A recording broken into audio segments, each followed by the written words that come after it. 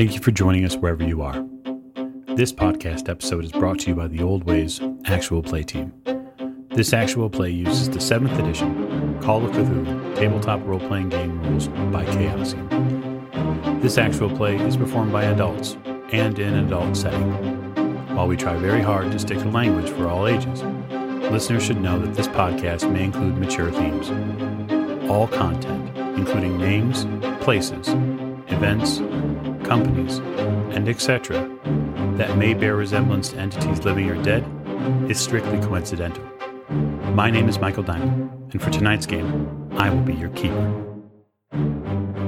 Thank you for joining us again on another episode of the Old Ways Podcast. I am your keeper, Michael, and we return to Horror on the Orient Express, where we are going to travel to see some caves, but not by train, by a magical automobile.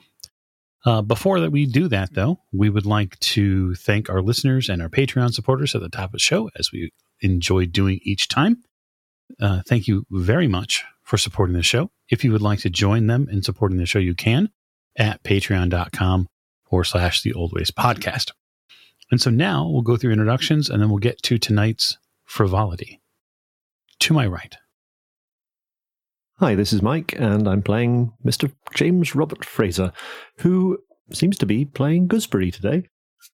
It does seem to be that way. It does, absolutely. And to Mr. Fraser's right.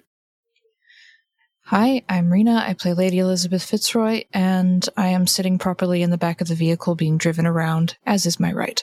That's correct. That is correct. You should be at the back of the vehicle, as befits a person of your station. Absolutely. At the end of the table. Hi, this is Giles, and I'm playing Simon Griffith, and I'm also sitting in the back of the vehicle, but I'm holding my friend lovingly with the safety on. That's strange. I wasn't aware that Lady Elizabeth had a safety. To Giles is right. Hi, this is Miranda, and I play Maggie Bellinger, and I'm not sure of the rules of the road here in Trieste, but it can't be that different from where I'm from. Like any good American, you'll simply make the rules up as you go. And last but most certainly not least. I'm Martin, and I'm playing Richard Courtney, and hopefully just Richard Courtney and not the gear stick or the handbrake. Given the precarious position you will find yourself here in this, we'll just say leathered out vehicle, who knows what may befall you. So we'll raise the curtain tonight as the automobile, this found Fiat, churns to life. And with the necessary gear packed up to go scout out some caves, Miss Bellinger, you put this vehicle into gear.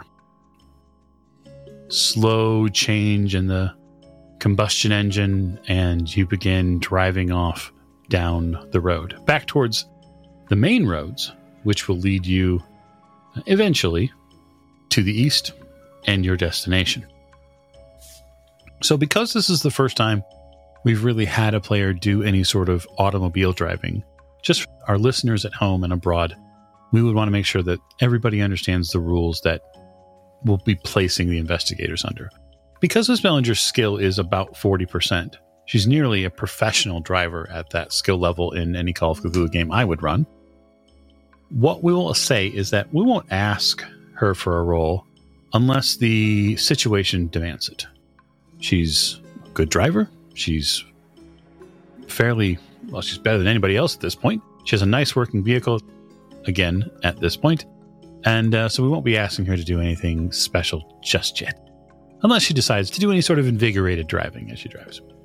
So, by distance, Miss Bellinger, you know it's about 20 miles to the east. You are driving at night, with the headlamps on, clearly. And the wheel, of course, on this side of the car is a little different than what you're used to.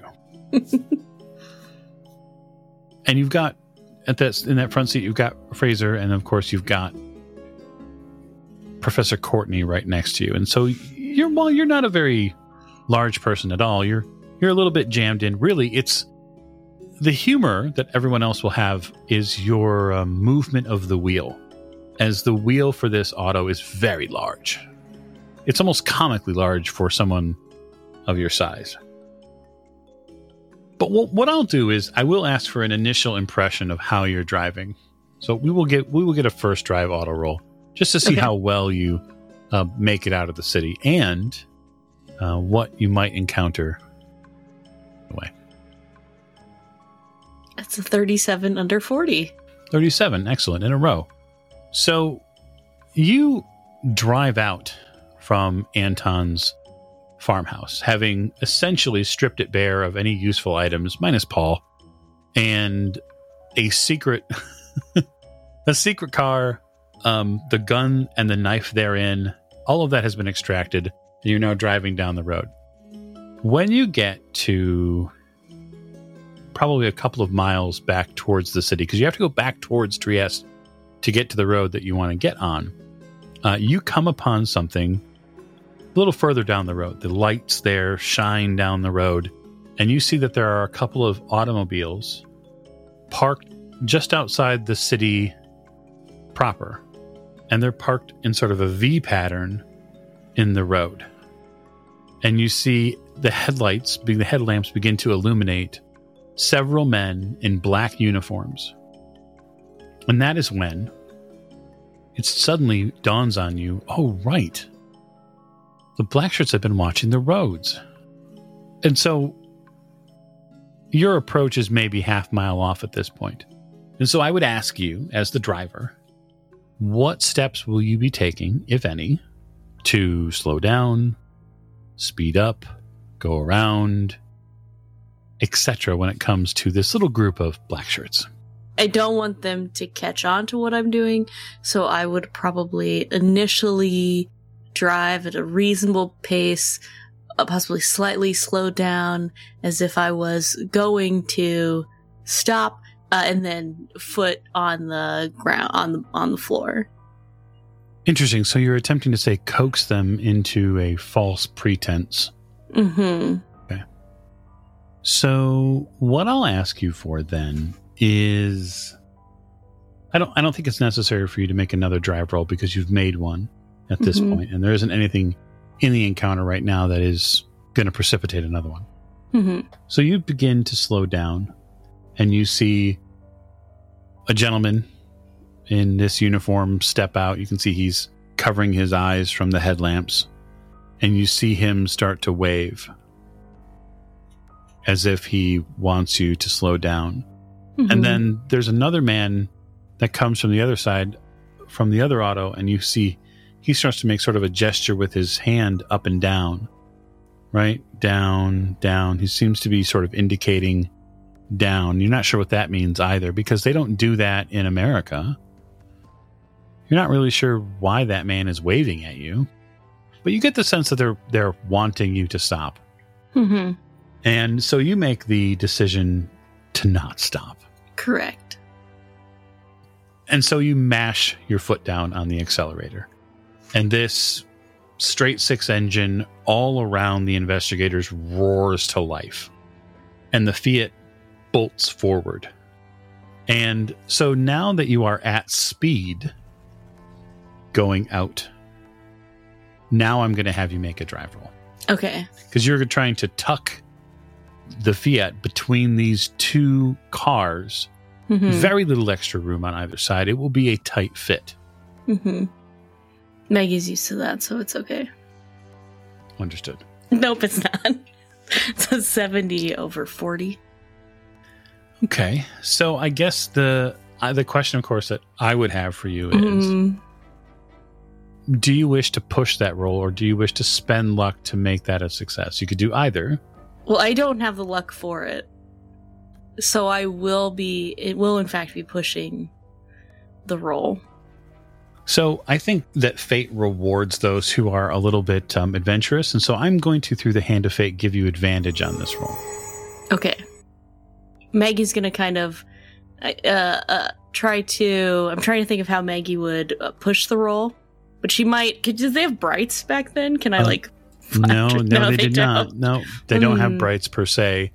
So if she was trying to alert someone or to get them out of the way. I feel like I kind of want to call their bluff, like I think that's my pushing it is essentially doubling down on you better get the fuck out of my way. I like that. Fair enough. Give us a roll, and we'll see where it lands. Well, that was worse, but it's okay. I have that extra D10 because the first one was an 84 over 40. And the second one's a 94? Fantastic. So you drive headlong into this space, and we've pushed the roll, and now we've had a failure at a push. When you barrel forward, you line up the car as best as you can. And what I will do is I will deal some damage to the vehicle as you are going to strike something. Mm-hmm. All right, I'll just track the vehicle damage here. Don't worry about that. That's going to be on my end. So the car barrels forward, Mr. Fraser, and you begin to see something get very close to both of these headlamps. And for a moment, you believe that you're going to strike one of these vehicles. And you see Miss Bellinger veer back to the right. And then you realize that she's overcompensated, and she veers back to the left. And before you can get a handle on things, before you can do anything other than call out, really any of you in the vehicle, you do strike something. And what you strike is the left leg of one of these black shirts with the front of the car. And there is a sickening thump as he goes careening over the side. And as he goes up and over the car, Miss Bellinger, his head directly impacts the front windshield and sort of the metal framework therein, and you get gore across the front of the windshield as you make your way away from Trieste. And so now what I'm going to ask is for, of course, minus our minor and minus Mr. Fraser, who've both been through the war, we'll have everyone make sand rolls at the gore and horror they've just seen Miss Bellinger strike into us. I'm dreadfully sorry about that. You call over your shoulder.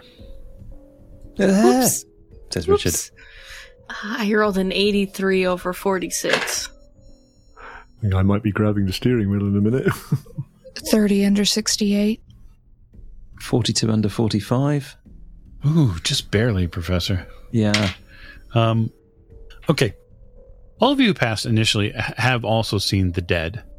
Although this is vicious and although this is terrible, you don't believe the man is dead. You tell yourself that. Miss Bellinger, I am going to take 3 points of sanity from you. And as I do, I'm going to have you make a power roll for me. I did pass my power roll 73 under 75. You feel it at the edge of your perception for just a moment before it fades. It nearly takes control of your fingertips and your shoulders, and moreover, your attitude. You feel the empowering portion of your mental framework from that deity form that you know exists in the back of your head. You feel it come forward for a moment. It comes forward in a single voice that says, I don't need to apologize for that. Why did I apologize?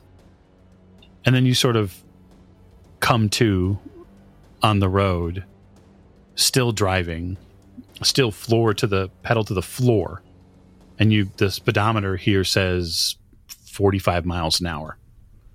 And we pick back up in normal time now. Good God! We certainly deserved it. Simon's looking out the back window to see the reactions of the others. He doesn't give a crap what just happened. He's more concerned about people to start shooting at us. Yeah, so a couple of the men are obviously, they're scurrying about. The problem is for you, seeing out what happened out the back is it's evening now. And so seeing what's going on behind you is a little difficult. You can hear out the window, you can hear them calling in Italian. Does anybody understand what they're saying? It doesn't really matter. As long as they're back here and we're moving ahead. Yes, I think you should go a little faster. Do we hear the sound of engines starting behind us? Indeed you do, Mr. Fraser. The sound of engines is accompanied soon after by pinpoints of light behind you on the road. They're coming after us. Well, I know. I'm moving the car as fast as I can. Maggie's flooring it. I'm going to look around for maybe slightly obscured side turnings. If there's, I don't know if there's trees around or anything like that. Potentially a way of changing our direction. Assuming we are not within their field of vision, being able to quickly get off the main road, down a side road or something, hopefully. You're looking for a billboard to hide the car behind? Yeah, basically, yeah. So big tree. One thing you would know specifically, Razor, is that you are hurtling towards a border. That's good. So you begin to look for a place to hide, and then you remember, oh, right, just a few miles down the road there's a border. We just need to get across the border. Keep going, Miss Ballinger. We're nearly at the border. They can't cross that. That's where their jurisdiction ends. I knew we should have bought our bags. We wouldn't have had to come back to this horrible place. Maggie's attention is full on staying on the road while she's, driving as fast as she can. How did we not remember there'd be roadblocks? Damn it. You see a sign up ahead in a language you don't understand. Well, that's pretty normal. Pretty common around here. Mm-hmm. Let me see here. Italian. It'd be Lady Elizabeth probably would be the only person who has learned a few words in Italian. Right? Memory serves correctly? Yes, and I have a dictionary, a little pocket dictionary. Pocket dictionaries. We did establish that. I picked one up in Milan. You see the words Yugoslavia. Oh my. We're headed into Yugoslavia. What's better than being here? At the border there's a small house at the side of the road. It looks like there's some sort of one-manned gate, but you could easily drive around it. There's a little light on in the house. Think of it like a little side-of-the-road shack, which is essentially what it is. And the question I have for you, Miss Bellinger, is, are you driving around it? I'm not stopping for it. That's for sure. Fantastic. Before you reach the border sign, the car does get fired at a few times. So we'll just see if there are any real lucky shots here. We'll just tell Anton that those were already there. So the car does get winged once on the way out, but it does not appear to have penetrated anything, we'll say, important. But you hear the ricochet of bullet off of the back of the car. Simon, it is way too close, and likely for you, Lady Elizabeth, it feels like you need to duck, which is not very comfortable for you either. Certainly not very ladylike. Well, the question is, can I see if Miss Maggie's intending on driving through the gate or around the gate? Given the last checkpoint or roadblock she went through, you're not really sure what the hell she's planning on doing. And so, again, it appears anyway she's going to veer hard left and then take up either she's going to have to go through the gravel around this place, which would be a little tricky at this speed, or she's going to blow right through the gate into the next country. Oh, Maggie's going to blow through. Much like she does in any town. Correct. Oh, God. All right. Simon's just shaking his head. So, Miss Bellinger, give us another drive roll. Okay, hopefully it goes better than the last time. It didn't. It's an 88 over 40. All right. So, again, I'm happy to let you push the roll should you choose to decide. I would like to. Okay. Okay. Tell me how you're going to push the roll. So, if the intention is to careen through the gate, do you change your mind at the last minute? I think so. I think Maggie is realizing that the best idea is to careen around it instead. So Maggie's push is going to be to change course. Oh, I finally passed. It's a 35. Well, it would have been a 38 under 40 if you count the 10s only. Okay. So you veer left. Everyone in the car suddenly has a very, very upset stomach. When you veer left, you pull onto the gravel, and at that speed, you feel the car go sideways. And the back of the car kicks out hard. And when it does, it feels almost like the car is going to flip. And you finally get enough traction underneath the wheels to regain your edge and your footing, and the car screeches back onto the other road, leaving just an absolute cloud of dust and pebbles behind it. Is everyone okay back there? Quite. I'm looking out the window to see what's happening behind us. So what's happening behind you is two men step out from that little shed, and they begin waving their arms, but not at you. They're waving their arms at several of the oncoming cars. And you can see the men stop in the middle of the road and stop them from entering Yugoslavia. But they don't seem to be paying us any attention. They do not. It appears anyway that they're more interested in stopping anybody else from getting in. Did we notice if the car had some sort of Yugoslavian plates or something like that? No, you didn't check to see what kind of plates the car, or if the car had plates at all. You know, it's funny, I was actually thinking of doing that, but then I thought, it's probably got Italian plates. It's an Italian car. True. Yep, it's an Italian car out in the middle of nowhere now. The road here continues on, Miss Bellinger, and you're able to ease off the gas pedal a little bit after a good 5 or 10 minutes. The exhilaration of being in a car chase, including of being shot at, is definitely something that will need to go in your travel guide. I'm sure we'll draw quite the crowd. Also, I do plan on writing about how Trieste was a dreadful, horrible place, and being shot at on the way out is probably the icing on the cake there. Oh, easily. Getting to the caves is not terribly difficult. Following the map that you have and following the road does 90% of the work for you.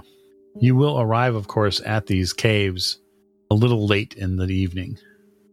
And so my question is going to be, based off of where you are, where are you going to land the car and the auto, right? Where are you going to park at?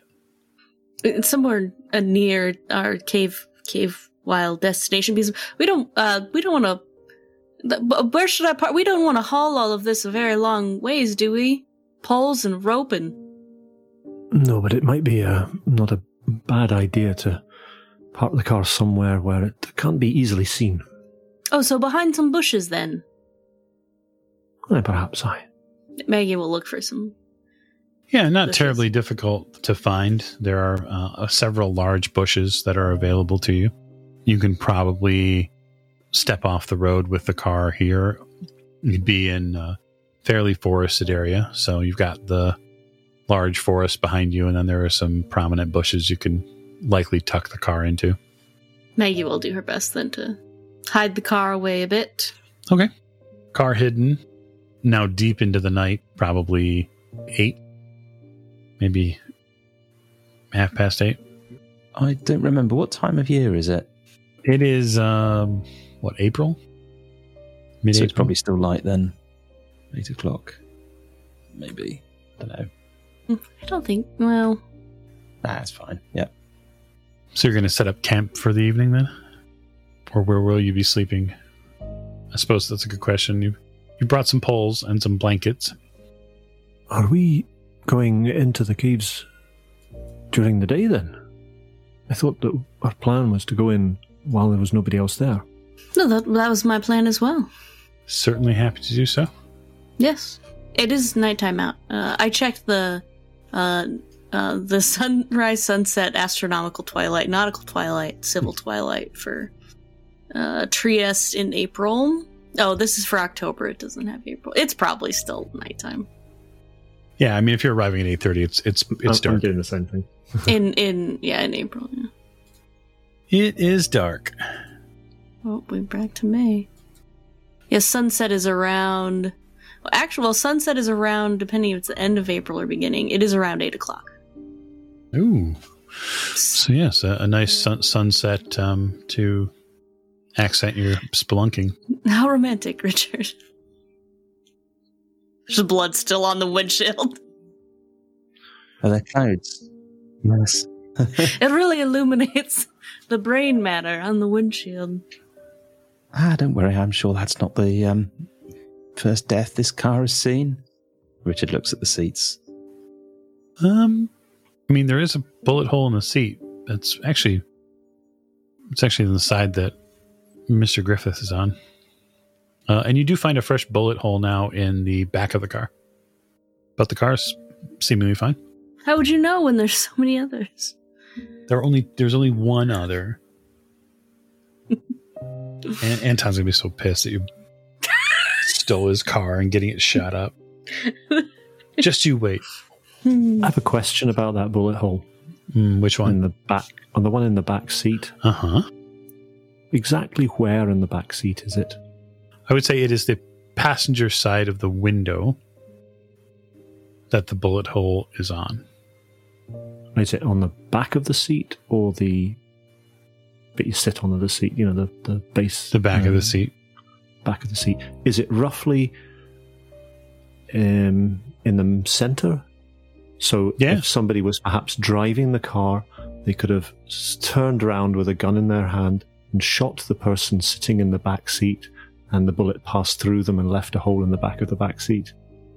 Yeah, I mean, if you want to, now that you look at it like that, there's certainly a possibility that that's what happened. Mm-hmm.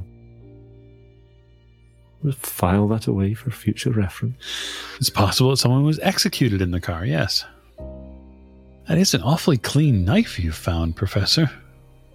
So, not too much of a footwalk before you is what you believe at least by visual, the primary entrance to this cave system.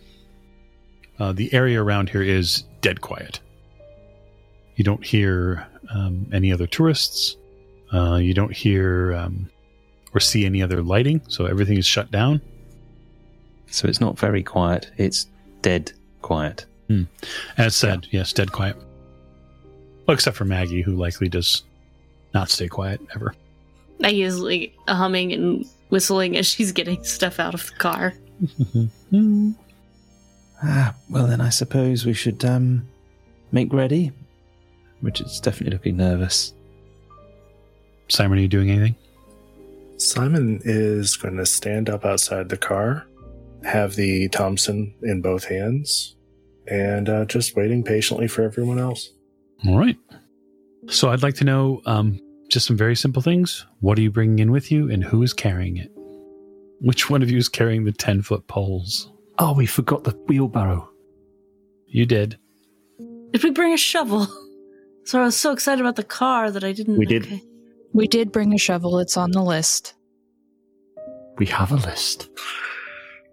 I don't mind taking one of the poles and, what else?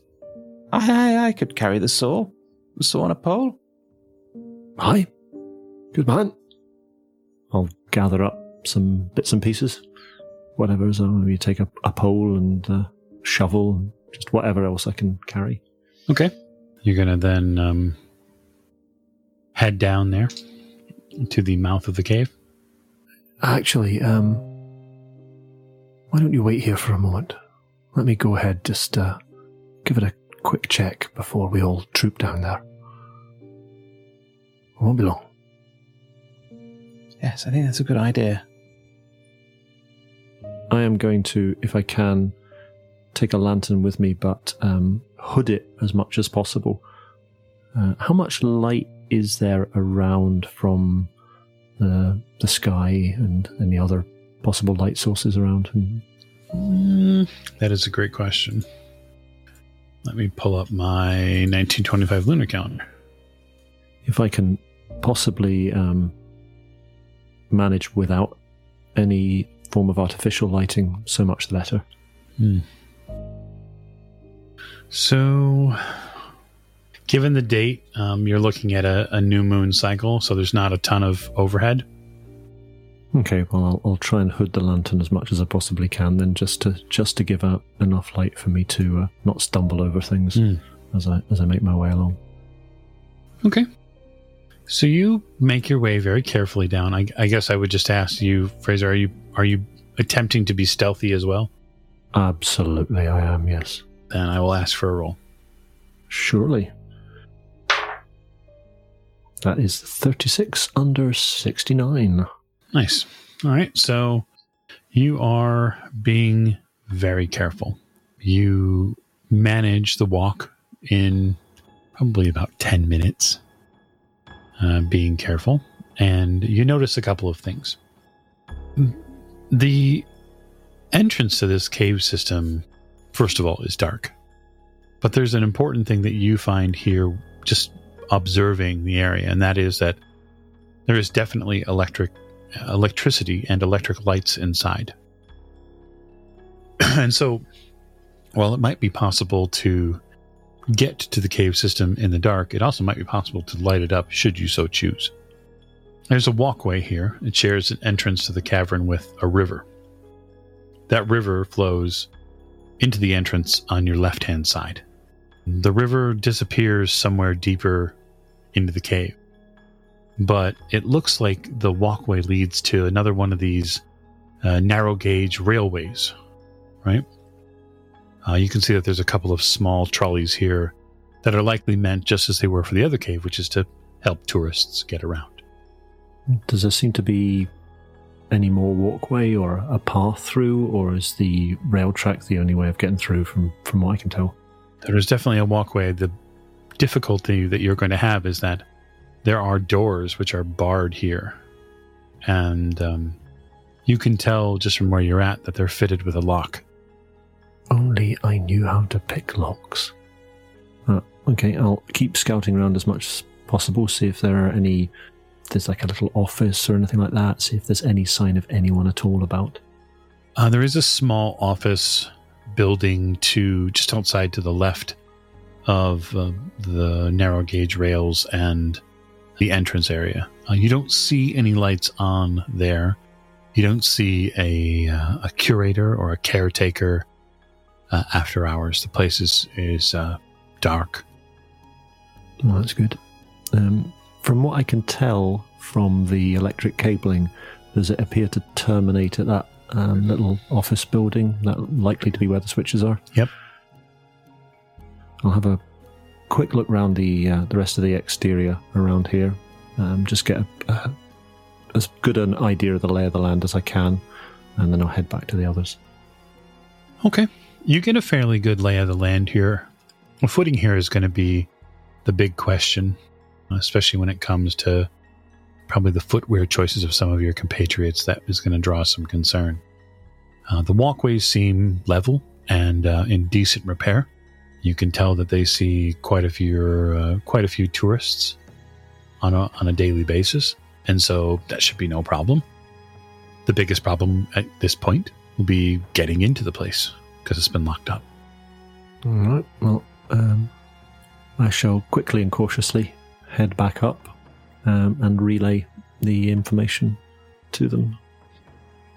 So yeah, Mr. Fraser's gone probably about 25 minutes. And it's just about when you get a little concerned because he's been gone too long that there's some movement in the dark, and he appears. You can see the slightest glow from his lantern. Sorry I was away so long. Doesn't appear to be anyone there. There's a small office there, but there's no night watchman or anything from what I could tell. There is another one of these little railways in the place, but it is locked up. That's the one thing. We're going to have to find a way to get through the barred gates. Well, I'm rather certain the professor is fairly proficient at lockpicking at this point. Maggie, do you have your hat pin? Oh, of course I do. I never leave home without it. Ah, perfect. Also seems to be electric lighting within the caves, but I'm cautious about the prospect of turning it on, because if there is anyone at a distance that might see the light coming out of the mouth of the cave. It might draw attention to us. If there's any way of perhaps removing the bulbs of the caves leading in for a while, it might be worth switching it on, but we have a few lanterns here, and my gut feeling is that they will serve us adequately. Oh, we have a gun, don't you? Surely you could shoot them away. Have you heard how loud a gunshot is at night? Yes, I suppose. Or maybe we can throw some rocks at them or something. I'm sure we can deal with that, but I would feel safer having the lights on. Well, perhaps you can shimmy up the cable and unscrew the bulbs. Rocks, I think. Rocks. Unscrew the rocks. Right. Should we see to this gate then? Come on, it's this way. Do-do, do-do, do-do, do-do, do-do. Indeed, and away you go. And so the five of you very carefully begin your walk to the mouth of this cave. The silence here is exceedingly eerie. There are very few animals in the distance, or in the present, for that matter. A lack of birds and a lack of light leave you nothing but your mind to wander as you make your way down this trail and eventually meet up with a road that greets the mouth of this cave system. As mentioned before, you see a small building off to the side of the tourist entrance to the cave. The cave itself has an opening which has been barred, preventing entrance. It seems that they're a little careful about maybe just tourists playing in the cave when they're unsupervised. You see that narrow gauge railway that leads into the cave system. Again, very similar to the one in the caves that you experienced. And so, now that the party is at the mouth of the cave system, what are you doing? Richard will simply look at Maggie. Remind me, Mike, how much information is in this journal? Well, about the cave system, there's only really sparingly little, actually. He's done some writing a little bit on it. He talks very distinctly about stalactites and stalagmites that he's gotten into, but and I don't know which one's which, so that doesn't help me. The personal journal does have some of his own some of his commentary on his family here in Italy. But as far as in-depth knowledge of the cave system, you don't find much. Find a very short scrawled map there with really just, it looks like a preliminary mapping that he attempted to do, but he didn't get very far on it. His journal doesn't have much in terms of a map or anything like that. I suppose we're searching blind down here, it seems. Right, should we get this gate open then? All right then. That's 16 under... I think that's a hard success. Let me just check. No, 16 under 30. It is not just. It's true. It's not. It could be. That is up to you. Should it be? Spend the luck. I'll spend the luck. I'll make it How simple and old and rusty do the locks look? A lady never tells. I am no lady. So yeah, you spend the point of luck to make it a hard success, and you, with Maggie's hat pin in hand, you take the lock and begin moving back and forth until you can properly defeat the tumblers therein. And this time, Richard, you feel the movement of these tumblers sort of give way to the curvature of this pin. It goes in very smoothly, and before you know it, the lock is defeated. Magic. You must patent these things. They're marvelous. And he gives Maggie her hat pin back. I'll take it back. When we go through, Richard, I suggest that we close the gate over in such a way as it appears to still be locked up, but can be easily opened should we need to do so quickly. Yes, indeed. I'd hate to see more of these fez-wearing gentlemen appear. I think that would be an excellent deterrent. All right. So the gates, both the doors of the gates both open outward. So my question will be is if you were trying to secure them after you shut them, how will you do that?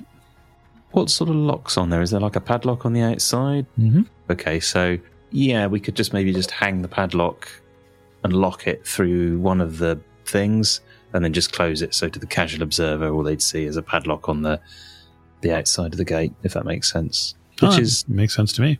Quite a lot of the time, if you drive past a barrier in a public place and you see a padlock on it, it's not actually locking anything. It's just kind of there looking good. How many public places have you broken into, Martin? Would you like a list? He does like a public place. There's a story behind that, but that's for another day. For spelunking. You enter. As I said, the walkway here shares a little bit of space at the entrance to the cavern on the left-hand side with a river that flows just nearby.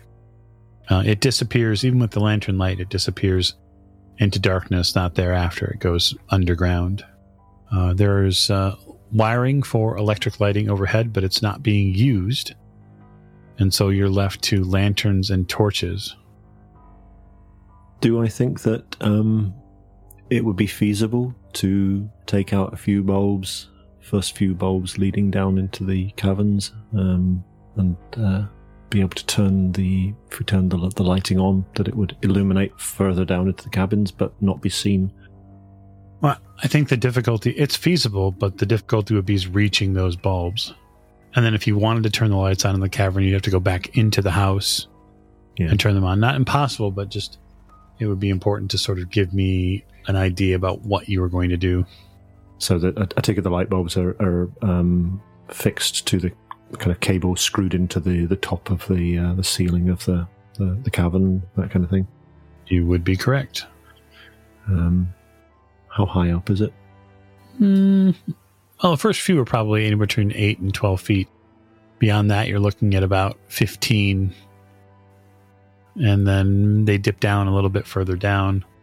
Does the sort of cavern tunnel, does it turn at all as it goes down? Is there a point that I can see where the light would no longer be shining in such a way as it could be seen from outside, or is that going to be quite a distance down?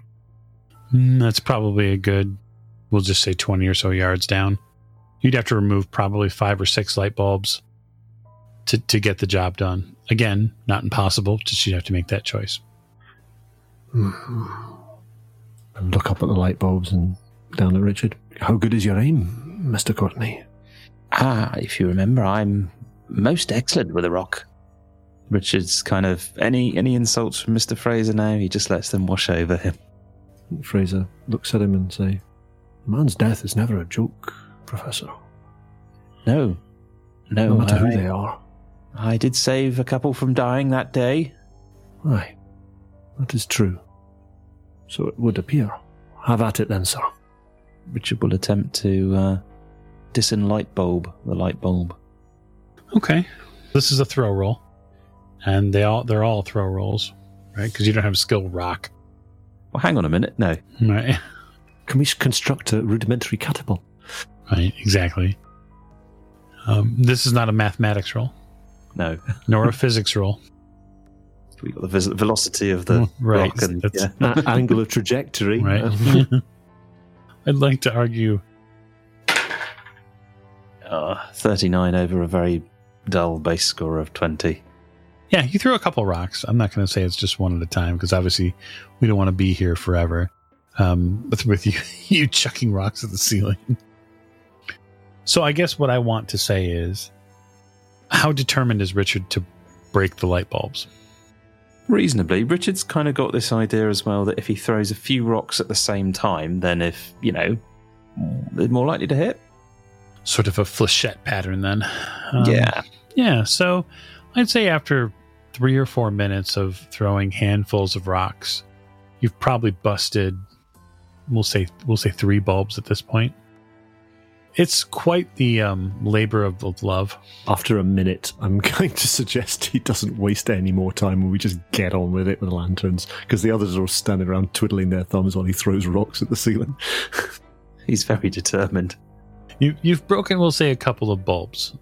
You could shut the doors and then essentially hope that as long as someone wasn't in front of the doors of these that leads deeper into the caverns, that you should be okay to turn the lights on, again, provided you actually turn them on. I mean, Fraser will go out and turn them on if we're going to do that. You can go to the house and you see the panels, the levers that turn the lights on. Simple enough. I'll also have a wee look around just to see if there's anything in here that I think might come in useful for us. Yeah, there's a couple of torches. You see a couple of heavy coats in here. Excellent. That'll do nicely. You take the torches and the heavy coats after turning the lights on and head back into the cave. As you head back into the cave, Mr. Fraser, why don't you give me a spot hidden roll? Was that a hard spot hidden roll? Yep. Alrighty, here we go.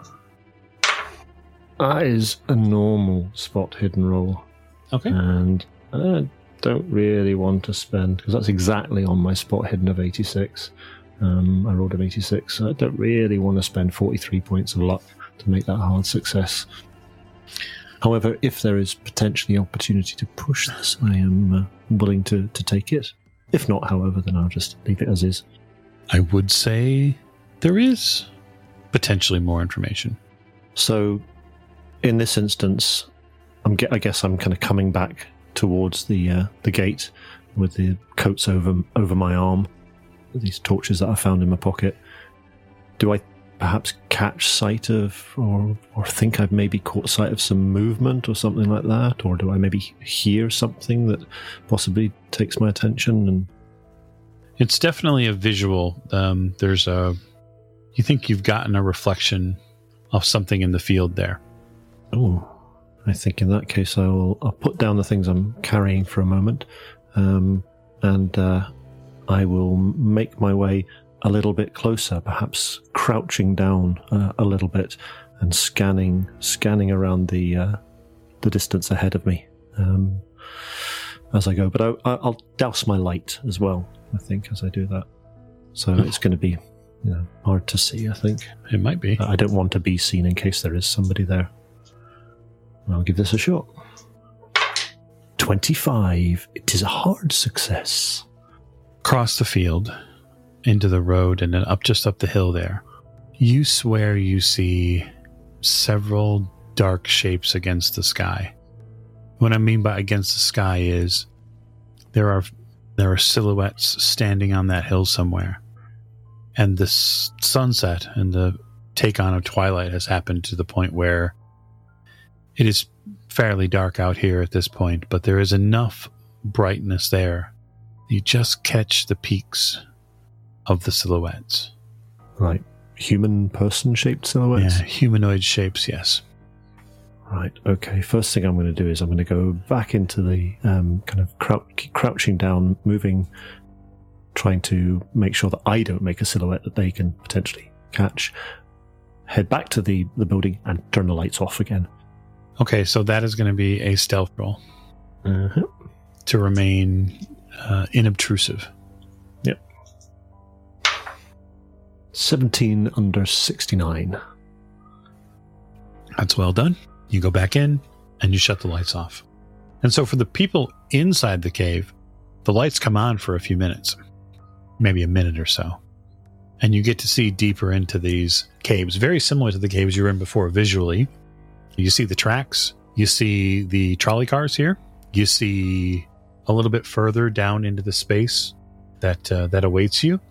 It is filled with pathways that you can walk on. One pathway you can walk on, and then also this trolley track.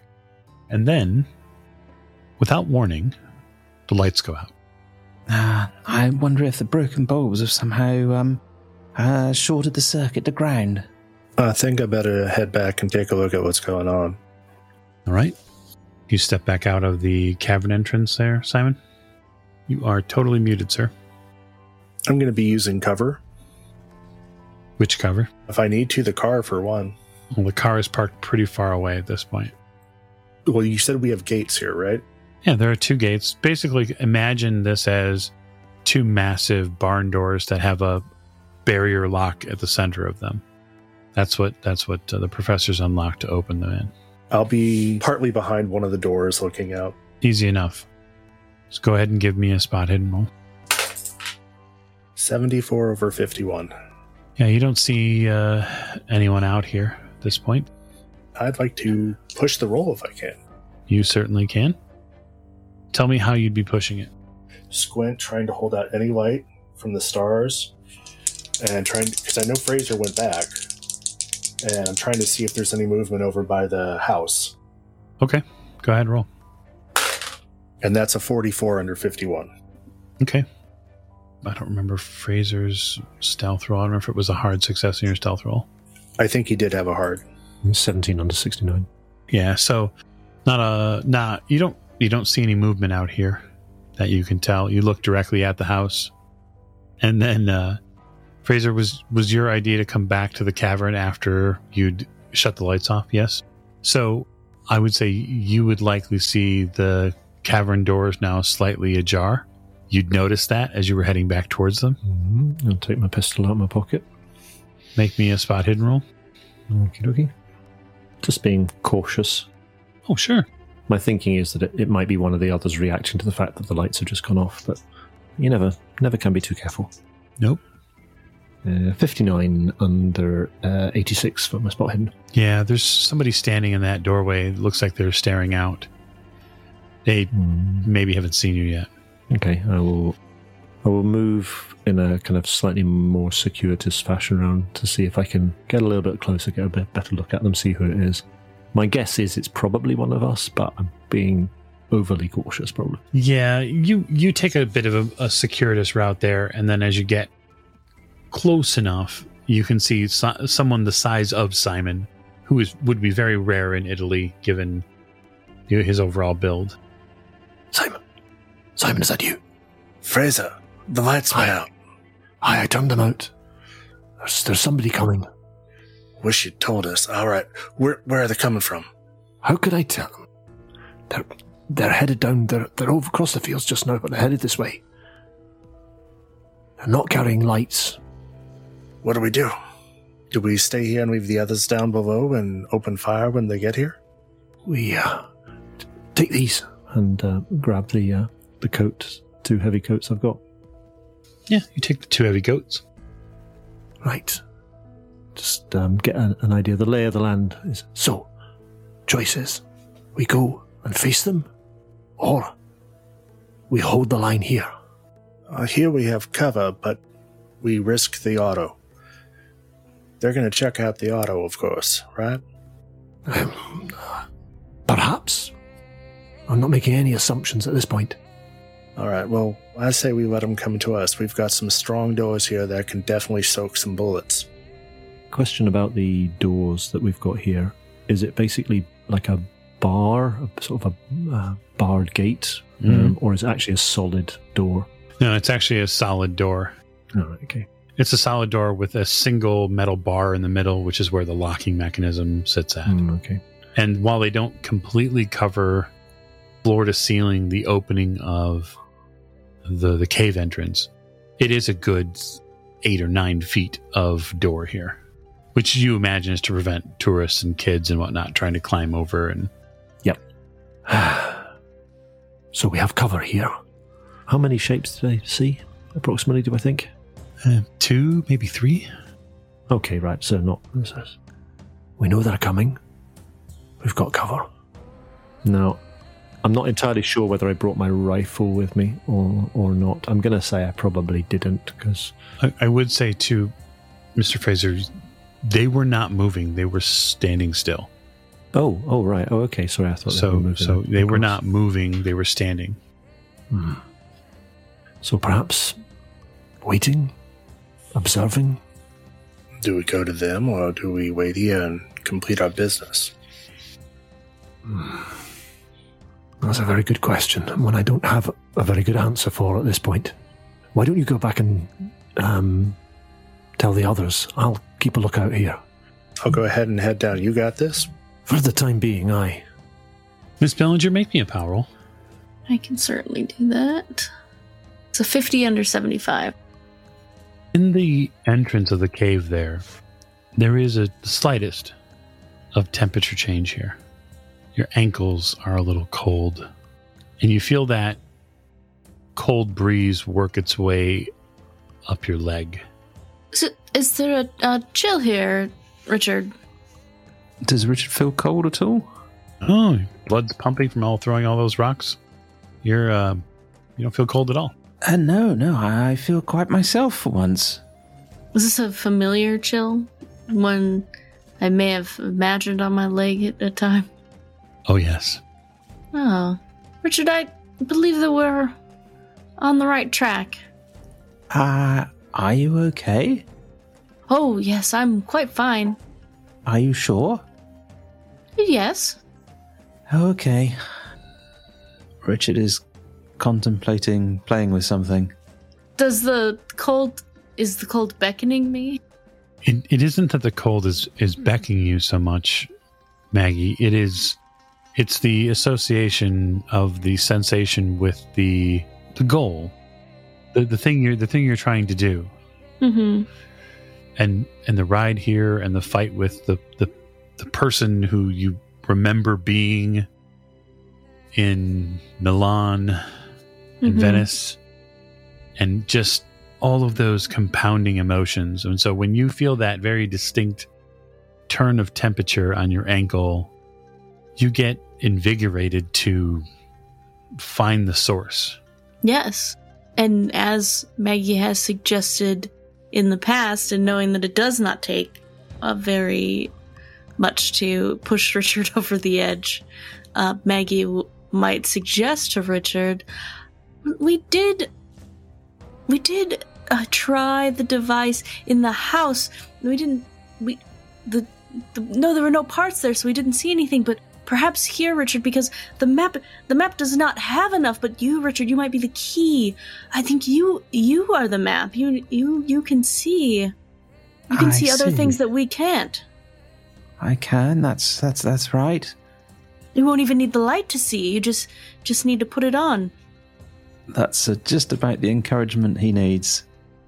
All right, Professor. So while you begin digging into your pocket to find something to play with, I suppose, gentlemen who are at the back, will you be heading back out or closing the gates? Simon, I believe, is heading back down to join the others to tell them what's happening. I am staying outside to keep my eyes peeled. All right. You begin keeping your eyes peeled. Putting on one of these heavy jackets. I'm wondering as well if I could potentially get away with pretending to be a night watchman or something along those lines. Not having any Italian, or I'm not actually sure what language would be the main speaking language of Yugoslavia, to be honest. Where you are, I think it's a mix of both Italian and Slovenian. Does that sound about right? Yeah, that sounds quite a bit right, actually, given there'd be a lot of walkover between that. Slovenian, there's probably people who speak Italian here as well. You probably would get a smattering of a few other languages. The official language in the 20s would have been Serbo-Croatian, but definitely in that area there'd be a lot of Turkish and Italian as well. All right then, Professor. Give us your lens choices. So Richard will choose blue and green. All right, and your purposes for choosing them are? So blue, we have sort of microscopic detail, kind of close, really as opposed to something sort of more distant. And green, we're kind of looking just a little bit further into the future here, as in this is what we're looking for. So we certainly don't want to be looking in the past. And Richard's just basically scared of the black lens now. He doesn't really know what it does, but I don't know, bad things just happen when he uses it. So it might be fine. It may just be a coincidence, but no black. Fair enough. Go ahead and give us a power roll, sir. Indeed. There's a problem here, but we'll come across that in a minute. Richard succeeds on a 56 under 80. Very good. We'll roll a d6 now. And this is where the problem lies. That was a 5. Unfortunately, Richard only has 1 magic point left. Now, we'll be careful about this because it has been several hours since he used it last time. And since he's not done anything what we would consider extraneous except the barn and maybe a little bit of rock throwing, he would have recovered at least 4 MP along the way. So gather that into what you have and then tell me your final number. That would be 5? Yeah, it would be 5. You rolled what, a 5? Yeah, yep. Okay. Here's my question, Professor. You really want to see what's on the other side of this lens, yes? Really, really does. Good. Spend a point of hit points. Yeah, that's fine. It's for Maggie, after all. She asked him to do it. She did. She did. And as we all know, the professor would do whatever he needed to do to make sure Maggie got what she needed. And so when you slap this device on your face and the lens and the apertures click into place with this sort of sickening mechanical sound, you begin to see in the colors you've requested. For those close to Richard, which would likely just be Maggie and probably Lady Elizabeth, given some of the things that are going on, it would be very noticeable that Richard pales the longer this mask stays on. You can see his skin pale a little bit. But what I'll offer you, Professor, is vision, and that is a pair of delicate hands clasping a medallion and then reaching out and giving it over to a strange set of appendages. We would say an other. And you hear a voice in the back of your head call and scream. And you see an overhead scene of a damp cave where many men begin to get attacked and viciously murdered by bladed weapons. You see men in different colored cloaks stabbing each other. And all of these visions come very rapid form. Does Richard recognize these appendages at all? Are they familiar? They are not. They are not terribly familiar. The easiest thing you could equate them to is if they were some deep sea pseudopod. Eek. And the device clicks and hisses and falls back into your hands. Richard will tell Maggie exactly what he's seen. Oh, and sorry, just one other quick question. Did the hands look like Maggie's hands? Or could they have been anyone's? They could have been maybe anyone's. Anyone with a, we'll say, non-workman hands. Yeah, okay. Well, yes, we're in the right place. I'm not entirely sure where that is, but I saw a vision of somebody handing over that medallion. The one that Lady Elizabeth has. Ah, yes, I believe that was the one. So it must be a key of some sort. In the past? Well, no, I thought it was in the future, though I did see also a vision of people in cloaks sort of fighting with bladed weapons, which sounds very much like it should be in the past, but I don't know, it's... I'm still learning this thing. Take out the medallion. Ooh. You take out the medallion and it is warm hands. You feel a rush, a sensation of vital energy sort of surge through your body. It feels like a warm, a warm blanket that you hold in your hands. The cavern is probably very cold to others, but you haven't felt the bora or the cold since you picked it up. Well, it's certainly warm. It's quite pleasant, actually. Yes, but can that thing tell you where we're supposed to go down here? Where we can find the next piece? Well, I can try. I'll take a few steps in different directions to see if it gets warmer or colder. Oh, it doesn't so much get warmer or colder. It does continue to contain its warmth for you, and it's a beautiful medallion. You easily drift off into staring at it and appreciating it. I don't think it's a sort of dowsing rod, Miss Bellinger. Just keep looking at it. It's nice and cozy. Mr. Fraser, the men, the silhouettes, either they've moved and you can't see where, or they haven't moved. It's very difficult to continue to make them out. You've, of course, had to move around a little bit, and so that you've taken your eye off the ball, and that can prove problematic, but you know they're out here. You know that someone is out here. I think what I'll do is I'll hunker down, close that door over, just so it's closed, and again hang the padlock on the on one side of it to give the impression. And if I can find somewhere where I can secrete myself so that I can see but not be seen. Inside or outside? Outside? I'm not sure if inside I would have anywhere that I could see out, unless I'm kind of standing on a set of ladders peeking over the top. And I'm assuming there's not a set of ladders knocking about here. No, it wouldn't be impossible, I suppose, for someone to climb on the cave walls high enough. Well, if I can do that. To get a bit of a bird's eye there and still...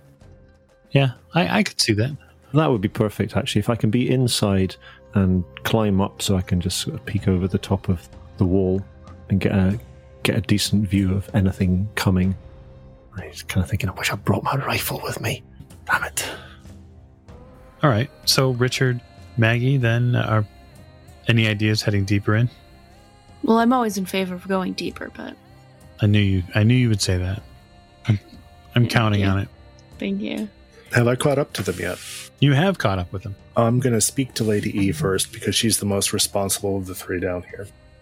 Lady E? Yes, Mr. Griffith? We've got company upstairs. Are you all three of you able to take care of it down here on your own? Because I may need to go help Mr. Fraser. Or do you need me to accompany you? Lady E looks slightly perplexed at being called you guys. I rather think we can handle ourselves down here as long as you make sure no one else gets in. I think we can do that. Very well. Would you let the other two know? And I'll head back up then. Off you go then. Thank you, ma'am. Ma'am is certainly preferable to you guys. Just another American you're going to have to teach how to address. Quite. So I'll let Richard and Maggie know. The other gentlemen are going to ensure whatever they see outside doesn't get in while we keep looking for the piece. Shall we go? I'm still holding the medallion and just kind of holding it really close. Richard says, "Oh no, I really hope there aren't more of those troublemakers coming. We had enough laughs last time." Now, one of Maggie's thoughts here is that maybe she can somehow reach out to the Comte. Pray to him for help. Really? What she wants to do. She wants to open up her mind and her body to him so that he can guide her. Look, me and him are a team, and I know that he wants me to accomplish this job. I want to accomplish this job. Richard's not been a lot of help, been very cryptic with his message. Useless. So, I have to go to the next man in my life for what I need. Next man up. And while he is incorporeal, he can still get the job done. All right. So how would you care to attempt to mentally reach out to him? Yes. Okay. So I think what would be fun is if we attempted perhaps some spontaneous Cthulhu mythos rolling, as in telepathy. We'll do so with POW because POW is our fun attribute. Mm-hmm. And so I'll say that if Maggie can summon up a hard POW roll, okay, we'll see what happens from that point on. Okay. It's a 57 under 75. It would take you 20 points. I know, which is exactly what I have. And I want to spend it so bad. Martin seems to think I can push this roll. But I don't know if I can. On a power roll.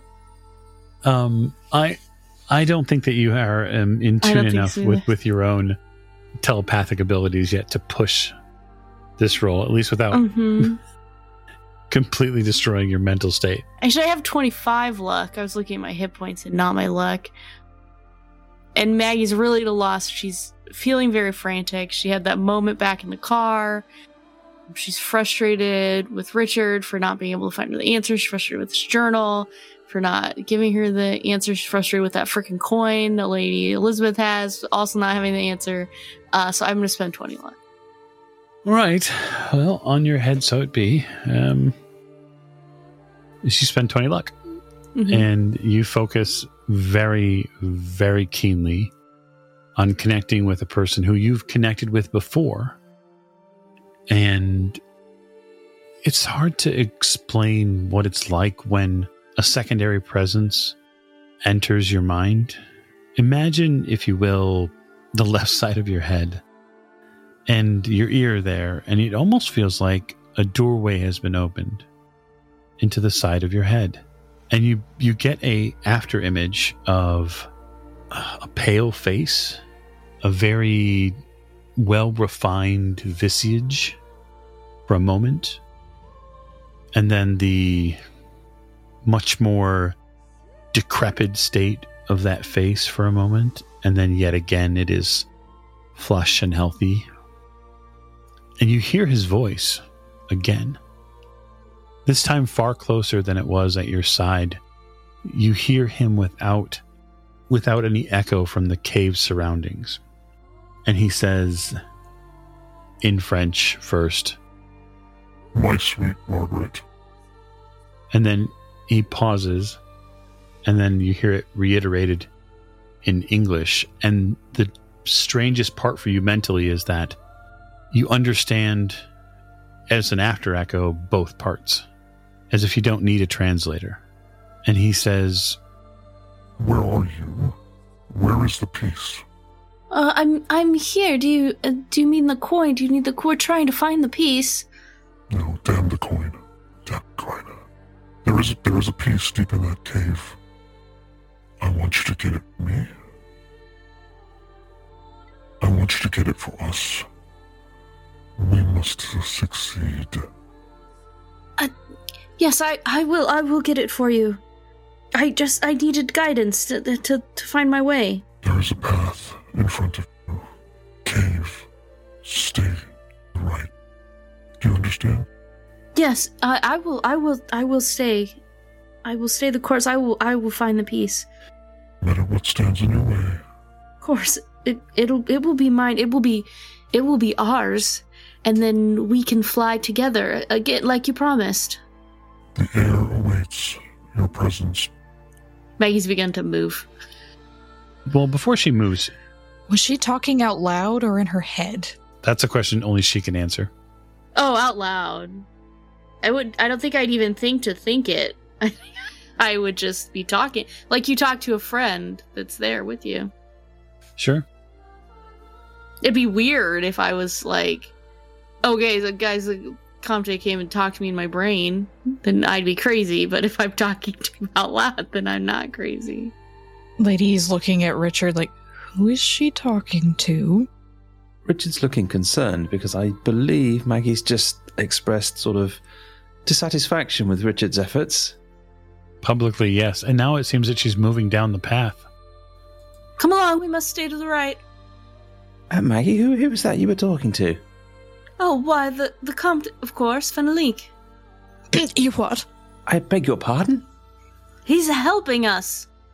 Richard just looks at Lady Elizabeth with his mouth sort of wide open and just with utter disbelief on his face. I think that's as good a time to end as any. So thank you so much for joining us on this episode of Horror on the Orient Express. When we return to our investigators, I am certain they will continue to plumb the depths of these caves. I wish you all a good night.